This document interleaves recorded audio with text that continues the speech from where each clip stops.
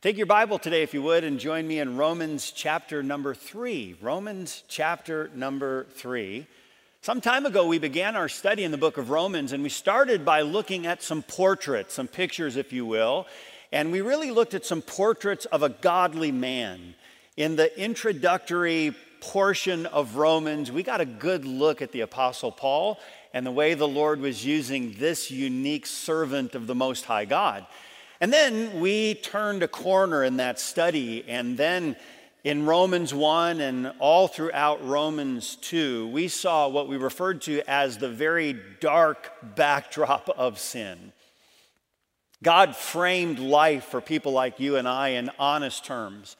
He wasn't trying to say some nice things to make us feel better about ourselves or our situation. It was the very dark backdrop of sin. But we find ourselves now in Romans chapter 3, and there's really a new section that we get to. And we'll title this section in the book of Romans, The Dawning of Deliverance.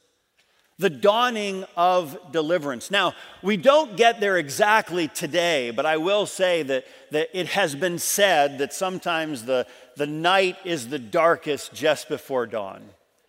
We're going to find in Romans chapter 3 that it's going to get very dark, but we are then on the cusp of the dawn of new grace, truth that God's intended for people just like you and me. When we look at the Apostle Paul, we start to stand in somewhat of some awe and wonder at this remarkable man and remarkable mind. But might I add, no more remarkable than God has created any one of his children to do the work that he's called each of us individually to do. So we don't look at the Apostle Paul and say, oh boy, I wish I were. We just look in the mirror and say, God, thank you for choosing to make me a vessel that bears your image and does the work that you have empowered and created me to do. But we still do look at the Apostle Paul and we say, Lord, clearly he was fitted for the task that's before him. Okay, now how many of you have ever had a conversation with yourself before out loud? How many of you have ever done that before?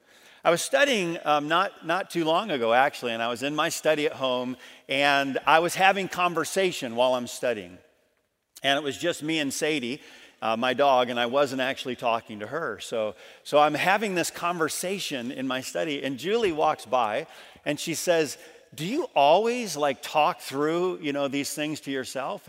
And I suppose I said something like more often than you would know, okay? So I'm just having conversation with myself. How many of you have ever lost an argument you had with yourself? Okay, many of you. We'll see you after the service, okay? So at times we have these conversations, and you know what the Apostle Paul's about to do? He's about to have question and answer time, a Q&A. And what he does is he starts to have this anticipatory mindset regarding, okay, they're going to ask this, so I'm going to ask the question for them, and then I'm going to answer it. Now, I suppose that this Q&A, these questions came from maybe a series of questions that he'd already been asked. His travels were prolific, his interactions profound, and so Paul, under the inspiration of God's Holy Spirit, is anticipating what is about to be said. And by the way, a good person interacting with others, trying to help them, oftentimes anticipates what is it that they're going to say. What are the questions that they're going to have? And that's exactly where we find ourselves today with the Apostle Paul. There's going to be some objections that are raised. And in our text, the objector is primarily a Jew.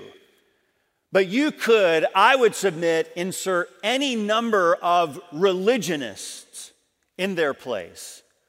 So don't sit from the high seat of self-worth and self-justification, saying, oh, those Jews, boy, they had a problem. Because you can just as easily insert yourself, myself, into this dialogue. It could be a Mormon, it could be a Mohammedan, it could be a Methodist, Christian Scientist, or a Catholic, a Buddhist, or a Baptist. Whoever it is that is attempting to work their way to God or to manipulate God to their own end. And I would submit to you that God will never be manipulated. Your Bibles are open to Romans chapter 3. Let's start right in with this Q&A that the Apostle Paul begins to open up in this dialogue. Romans chapter 3, beginning in verse number 1. What advantage then hath the Jew? This is the first of the questions that the Apostle Paul is anticipating. Okay, well, Paul, you just spent Romans chapter 2 telling me that all of our rights, all of our passages, all of our morality is of no value. There's no good in it whatsoever. So what good is it for us to live this lifestyle, to hold to this pathway, to claim Jehovah as our God? What good is it in being a Jew? Now let me ask you, have you ever asked your question, is everything I'm doing right now really worth it? I mean, I do this and this and this. I endure this, I go through this. Listen, what advantage is it for me with God, with all that I am doing for him? He's going to go on with this question. Look at verse number 2, or let's finish verse number 1. What advantage then hath the Jew, or what profit is there of circumcision? Verse 2, much every way, but then he says, let's start out with the most important, chiefly because that unto them were committed the oracles of God. Okay, the first question that the Jew poses is what we might refer to as the heritage question. The heritage question. What advantage do I have with my Jewish heritage? Now remember in chapter 2, Paul dismantled the ceremonies, the religious practices that the Jews held to so fiercely. One commentary said it this way: Jews do not have guaranteed spiritual security, either by physical lineage or by religious heritage. Being born a descendant of Abraham, knowing God's law, and being circumcised did not assure them a place in heaven. So then the obvious question is, what good does it do being a Jew? Does our heritage mean anything? Paul answers this quickly, and he answers it quite directly. He says, much every way. He says, chiefly, here's the supreme thing, because that unto them were committed the oracles of God. Now, he said, you've been given the Logos. You've been given the Word of God. 1 Peter chapter 4, verse number 11. When you start to think like, whoa, wow, I've been given the Word of God. When you've been given the oracles, these truths from Almighty God, and these belong to you, the Apostle Peter said, listen, this is very authoritative. 1 Peter chapter 4, verse 11, if any man speak, he's talking specifically about preaching. If any man speak, let him speak as the oracles of God. Here's what a good sermon does not do. A good sermon doesn't say, well, we could consider this. Now, there are certainly things to consider from preaching, but preaching should start, it should originate with what we commonly refer to today as the Word of God. There has to be some absolute aspect of truth that's true for all people, all places, and all times. And the Apostle Paul says, listen, you're asking what's been given to me? What advantage is there of being a Jew? He says, well, first and foremost, you've been given the place where it originated with mankind, the Word of God, it originated with you. He's saying this is our supreme authority. It was given first to the Jews. Both the signs and the scriptures were theirs. They had knowledge of the mind and will and character of God. And this is something that other peoples did not possess.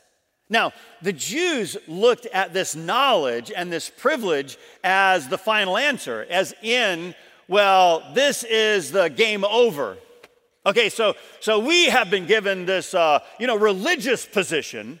We're Jews. We have a heritage. They're not thinking about the Word of God. They're just thinking about this is who we are. It's kind of like a mic drop moment. What can anyone say to us about our eternal future because God, the Father, is ours? The Pharisees tried to use this argument with Jesus. Abraham is our father. They're trying to hearken to their heritage. And the Apostle Paul pulls that rug out from underneath them. They're trying to say, in some sense, listen, because I was born a Jew, because Judaism, so to speak, this is my religion, I'm good. Game over. I wonder if at times we don't look at our own selves as game over mentality. Like, yeah. I go to the right church. I've said the right things. I hold to the right truths. I've got all the boxes checked. Game over. Nothing else is necessary. It was back in 1984, and the Dallas Mavs, the Mavericks, were playing LA. And so the playoff games were in full swing, and Dallas, the Mavs were a woeful underdog in this game. But as they're playing the Lakers, the Mavs held in this game incredibly well. And it's down to the last few seconds of the game. And Dallas lost possession. Dallas, the Mavs now have possession. And there's just a few seconds. In fact, I watched the clip. And as I'm watching this clip, I'm watching the time, just tick away. And when they had 6 seconds left, they passed it to a rookie, Derek Harper. The ball goes to Harper, and when Harper gets it, he can't go over the half-court line or it would be over and back. But he takes the ball, and he immediately goes to the half-court line. 6 seconds left. The clock is ticking, and everybody's moving around to get open. And Harper just takes the ball, and he dribbles around in a protective way. Really, nobody's coming after him. He dribbles around in a protective way, and he's waiting for the clock to go to 0. The game's tied, and they had several seconds to try to shoot the ball. But Harper just takes it, goes, dribbles, and the clock expires. When the clock expires, he tosses the ball, and he runs back to his bench to celebrate the victory. Harper thought they were up by 1, but they were tied. When you look at his face, now this is old footage because this is back in 1984, but when you look at the tape, listen, you don't have to have HD to see the dejection on this guy's face. His coach is looking at him like, what in the world did you do? And he's coming back like, hey, I just won the game for us. Didn't I? I didn't. And you can see his whole body language changes. Can you imagine, how does he face the rest of the team at that moment? They went into overtime, and guess what they did in overtime? Lost by 7, okay? He thought, hey, listen, game over. We've won the game. Well, in reality, it was game over, but they didn't win the game. How often do we look at the wrong thing, or we look at a thing the wrong way, thinking, listen, I'm good, game over. Regrettably, there are some that believe they have won the game, but in reality, they have not. In fact, unless they understand the position accurately that they are in, then they lose the ultimate game. That is this matter of eternity. The Jews had been celebrating in their religion, but not in their relationship with God. How often do we hold to our rightness of religion? We have the Word of God. We have the teaching, the standards, the dress, the music, the traditions. Do these things matter? Only when put in their proper place. In like fashion, the Jews said, does it really matter if we are Jews? And Paul said, absolutely, but use your position rightly. God had intended for the Jews to be what he tells all believers to be in Matthew chapter 5. He says, let your light so shine before men. The Jews were supposed to be this beacon, this peculiar people that would light the way to God. One man illustrated it this way. He said, imagine you're on an island, and there is an island that is populated by many people. But the island is engulfed in gross darkness, no light. You can't see, and there's only one way, one narrow bridge over this deep chasm over which you can escape the island. And every person has this very faint pen light. I mean, you can't barely see in front of you. You could maybe just shine it and maybe see to avoid some of the obstacles or avoid going over the chasm. But to navigate with this, you just can't see. It's a little light, but it's so faint. And then there was a group of people that were given a powerful spotlight. I mean, it's powerful. You can shine that light and you can see hundreds, if not thousands of yards ahead. And that light is so bright that it could point hundreds and thousands of people to the escape from the island, the bridge that would lead them to safety. But the people who have the light, they use it to investigate, kind of like the needle in the haystack. They shine it so closely and they're looking at this minutia. And they are doing, in a sense, what Jesus said. They are straining at a gnat and swallowing a camel. They're using the resource that they've been given by Almighty God for a means that has no real purpose and makes no real sense. Paul told the Jews that said, well, what advantage does it have then for us to be a Jew? He says, much in every way. You have the Word of God. So take the Word of God and use it to light your own path across that narrow bridge, and use that bright light to shine a path for thousands to see their way from danger to everlasting, eternal security, safety in the person of Jesus Christ. Well, what is it that Paul answers in this Q&A? He starts by asking the question of heritage, but he goes a little bit further than that. Look down at verse number 3, and we'll see the hopelessness question. Now, they're trying to get tricky with their question, Paul anticipates. And so not only do they have this, in a sense, kind of easier heritage question, now it's like, well, okay, this is like an all or nothing hopelessness or absolutely hopeful deal. Look down at verse number 3.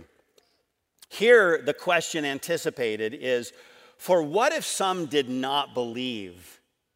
Shall their unbelief make the faith of God without effect? Okay, basically, they're asking that, since some people don't believe, are you saying that God won't save any of us, even though some don't believe him? Doesn't he still have to keep his promise to save all of us? Okay, here's what the Jews were saying.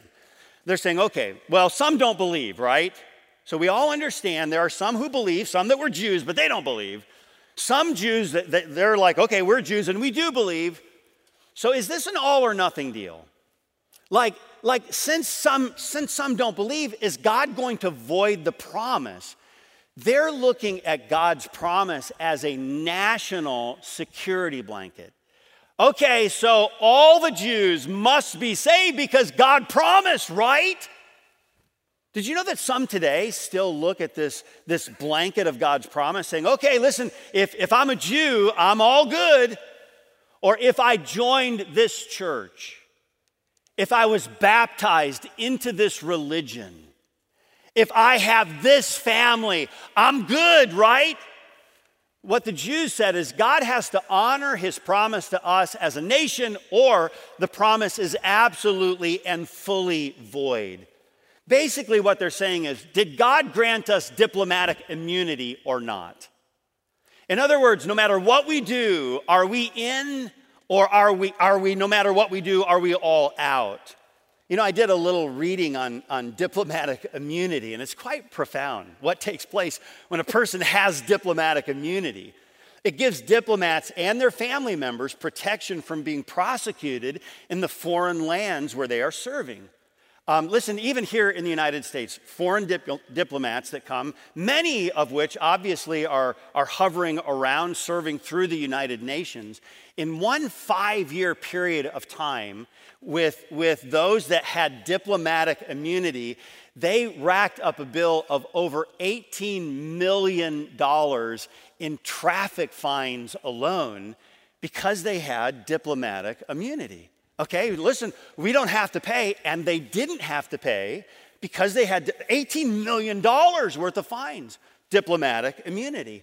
Under the Vienna Convention, ratified in 1961, by 187 countries, diplomats shall not be liable to any form of arrest or detention. It's essentially a get-out-of-jail-free card. And sometimes it's been used for very serious crimes. Do you know what the Jews are asking? The Jews are saying, okay, we understand our heritage, but we also have a promise that God made. Don't we have some hope that we get diplomatic immunity, or is this absolutely hopeless? Is the promise void because everybody doesn't believe? Paul's answer to this is very direct. Isn't God, they're saying, going to keep his covenant and save me even though I don't believe? Doesn't the Jewish race have some kind of diplomatic immunity? And notice how Paul answers. He says, yes, God is going to keep his covenant, but that does not include those who have not believed. Look at verse number 4, Romans chapter 3. Verse number 4 says, and here's a statement, a term that Paul uses often throughout his writings and certainly throughout Romans. He says, God forbid.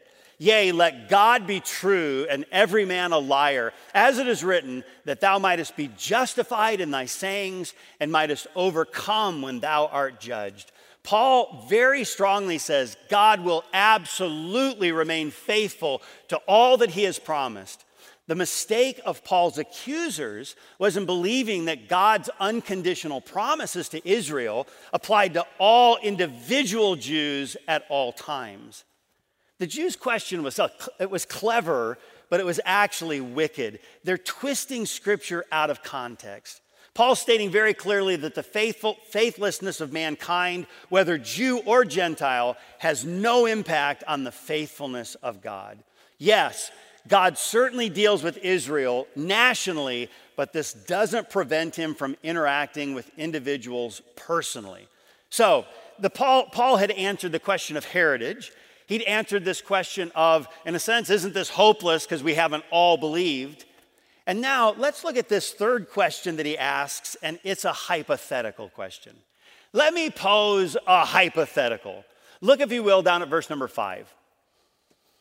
Romans chapter 3, verse 5 says this, but if our unrighteousness commend the righteousness of God, what shall we say?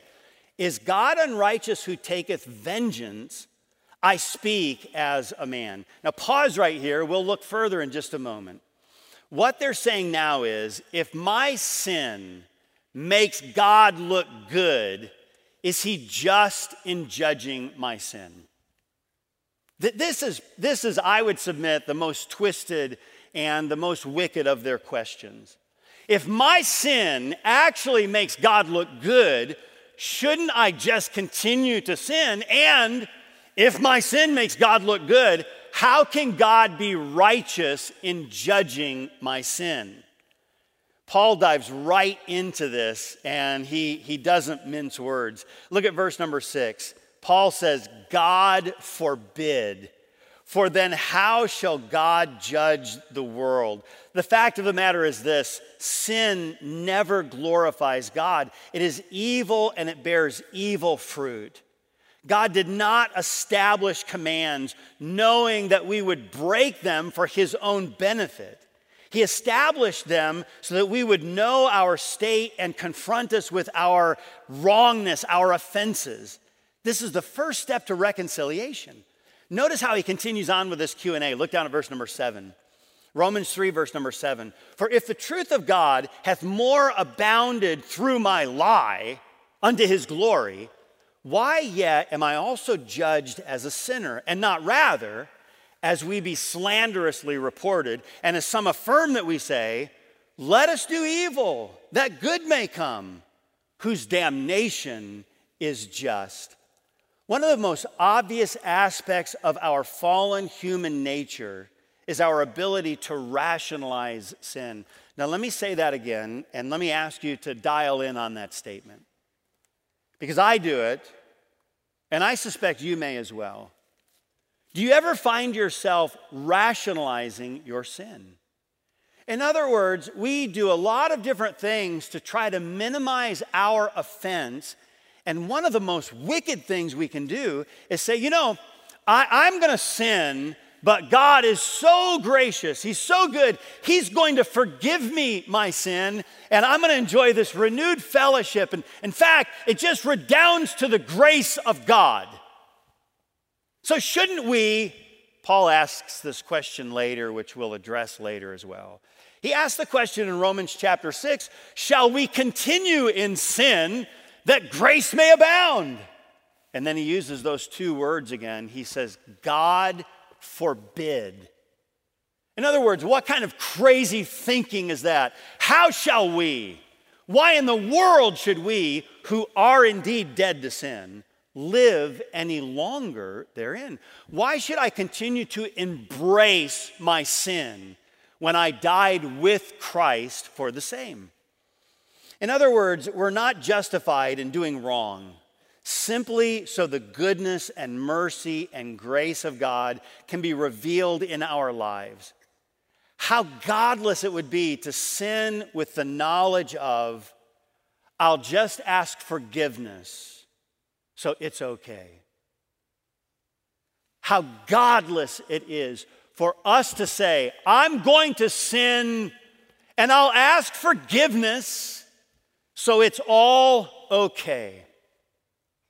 Do you have certain foods that you just like, I don't like it, I don't enjoy it, and when I eat it, it makes me violently ill? Who would say, but I know what can help me. I mean, I'm going to take a couple Pepto-Bismols, if I get really sick and it helps me. Who in the world would eat the thing that they know is going to make them sick and they don't like and it's not good for them just so they can take the Pepto-Bismol to feel better? Can you imagine, wives, your husband coming home one day and he says, hey, listen, I want you to know I robbed the 7-Eleven on the way home, but I did so I can enjoy the wonder of reconciliation with God and ask his forgiveness. Well, she'd be calling the cops and saying, hey, listen, you're going to experience something else first, okay? Why would a person say, I'm going to violate the holiness of God just so I can experience the grace of God?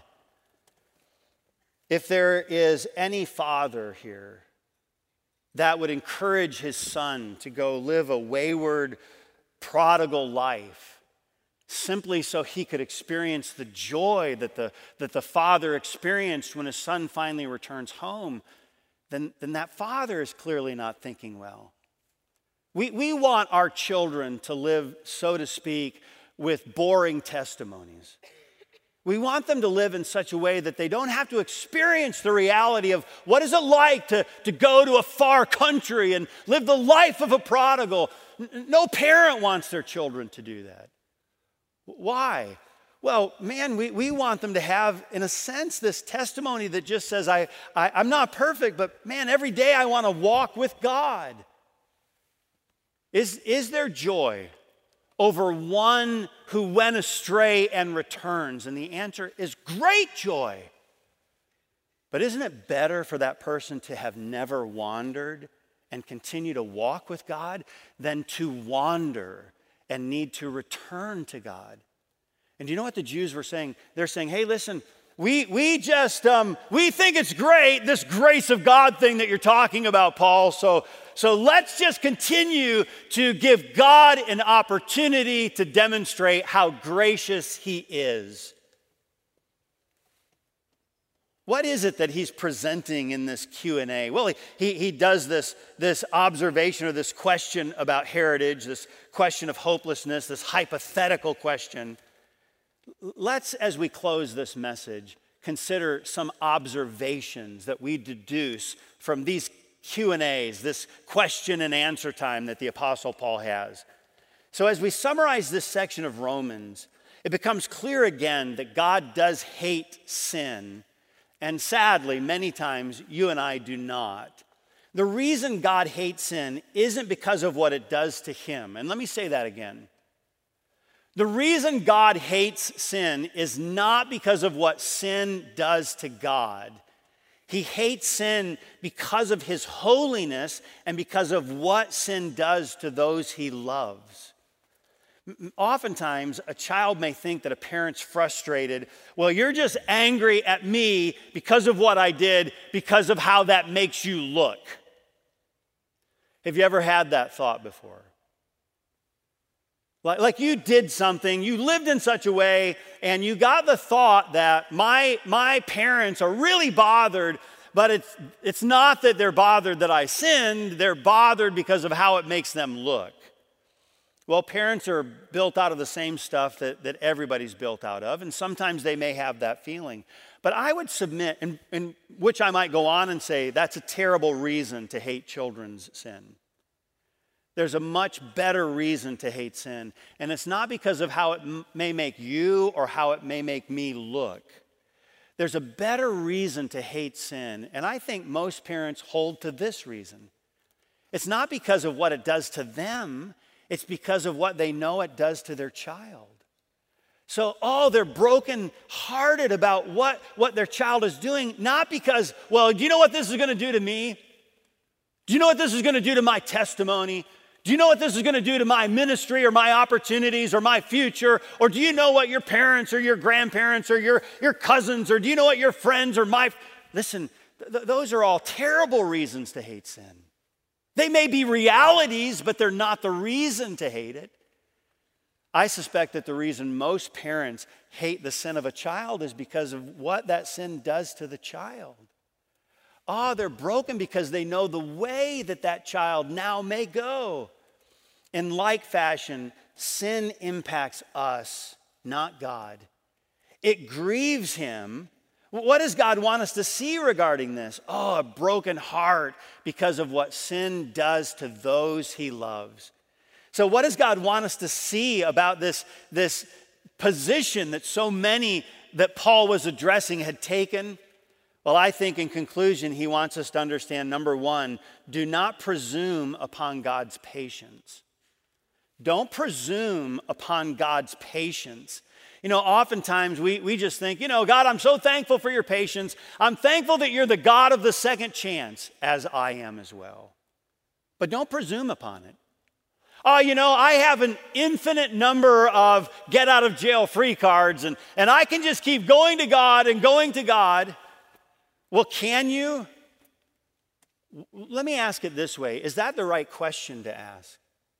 Wouldn't it be better to ask, am I being presumptuous with the goodness of God? David prayed very directly in Psalm chapter 19, verse 13, keep back thy servant also from presumptuous sins. Let them not have dominion over me. Then shall I be upright, and then shall I be innocent from the great transgression. David understood, listen, if I don't presume upon God's goodness for even the little things, it will keep me back from committing the greater things. We often do. We thank God that he is gracious, and that we should. We say, Lord, thank you for your patience, and rightly so. But don't be presumptuous with it. Yeah. I'll just do this because God's gracious and he's patient. God is patient. He is gracious, but may we never presume upon it. Instead, we should be expecting that he will provide strength necessary to be conformed into his likeness, rather than presuming on his patience while boldly continuing in sin. May we not presume upon his patience. Second, don't assume that forgiveness removes consequence. Don't assume that forgiveness removes consequence. One of the most wonderful truths for a Christian is 1 John 1:9.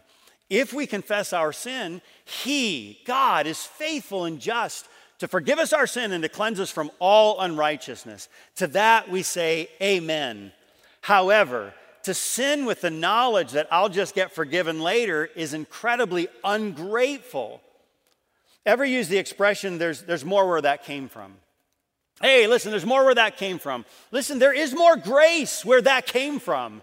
But again, it goes back to this idea of assuming that I can do this and there's never going to be any consequence. The idea that we can sin and then just ask God to forgive us later is an assumption that says there's no consequence for sin. To sin in anticipation of his forgiveness is the height of spiritual arrogance. It's opposed to that to which we have been called. We've been called a chosen generation, a royal priesthood, a holy nation, peculiar people, that we should show forth the praises of him who hath called you out of darkness into his marvelous light. How many of you, when you were a kid, ever did something wrong in class? Your teacher said, "I'd like to see you after class," and you went up and decided to apologize before the teacher spoke? Did you ever do that? The teacher said, "Hey, Tim, I need to see you after class." And so he comes up and the teacher starts to talk and the student says, "Hey, listen, I know what I did was wrong. And I just want to tell you, I am so sorry for what I did." And the teacher said, "Thank you so much. Would you forgive me?" "Yes, I forgive you." Now, tomorrow, I want you to have a 1,000-word paper written, and I'd like you to have that single-spaced and to me by class time tomorrow. And you look at the teacher and you say, wait, no, let me say it again. "Please forgive me." And the teacher says, "I do." 1,000 words. And do you know, many times we assume that forgiveness equals the removal of consequence. Please know that God can fully and wonderfully forgive and yet include consequence to help train and correct and redirect his children. And then lastly, don't resume the practice of sin by claiming to live under the grace of God. All of these are willful rejections of how a Christian is called to live. Obviously, just because you're a Christian doesn't mean that you lost your desire to sin, but don't use the grace of God as your excuse to continue to sin. In Jude chapter 1, verse number 4, the Bible says, "Ungodly men turning the grace of God into lasciviousness." This is this unbridled godlessness. Those that Paul was addressing in Romans 3 have nothing to offer the world because they are essentially no different from the world. How many times, believer, how many times do we consume the same content, use the same language, justify the same lifestyle, boast in our immodesty, and live the same way as those who do not know Christ? Sadly, for many of us, it may be far too often. As followers of Christ, we have this twisted view of grace and believe it's simply the license we were looking for that allows us to do whatever we want and simply claim that no one can tell us what to do and what not to do. Because God is good, he continually closes any way that does not lead to him. He pulls the rug out from under our arguments and our twisted logic, our religious ways, and he stands before us holding the mirror of his word. It's an accurate mirror. It provides an accurate portrayal of self. The question left for each of us is, what will we do with the one we see standing reflected in the mirror? May we not use some twisted logic, some Q&A game with God in an attempt to justify ourselves at the expense of God's righteousness. May we come before God humbly and say, "God, would you reveal myself to me and make me look like you rather than me trying to make you look like me?"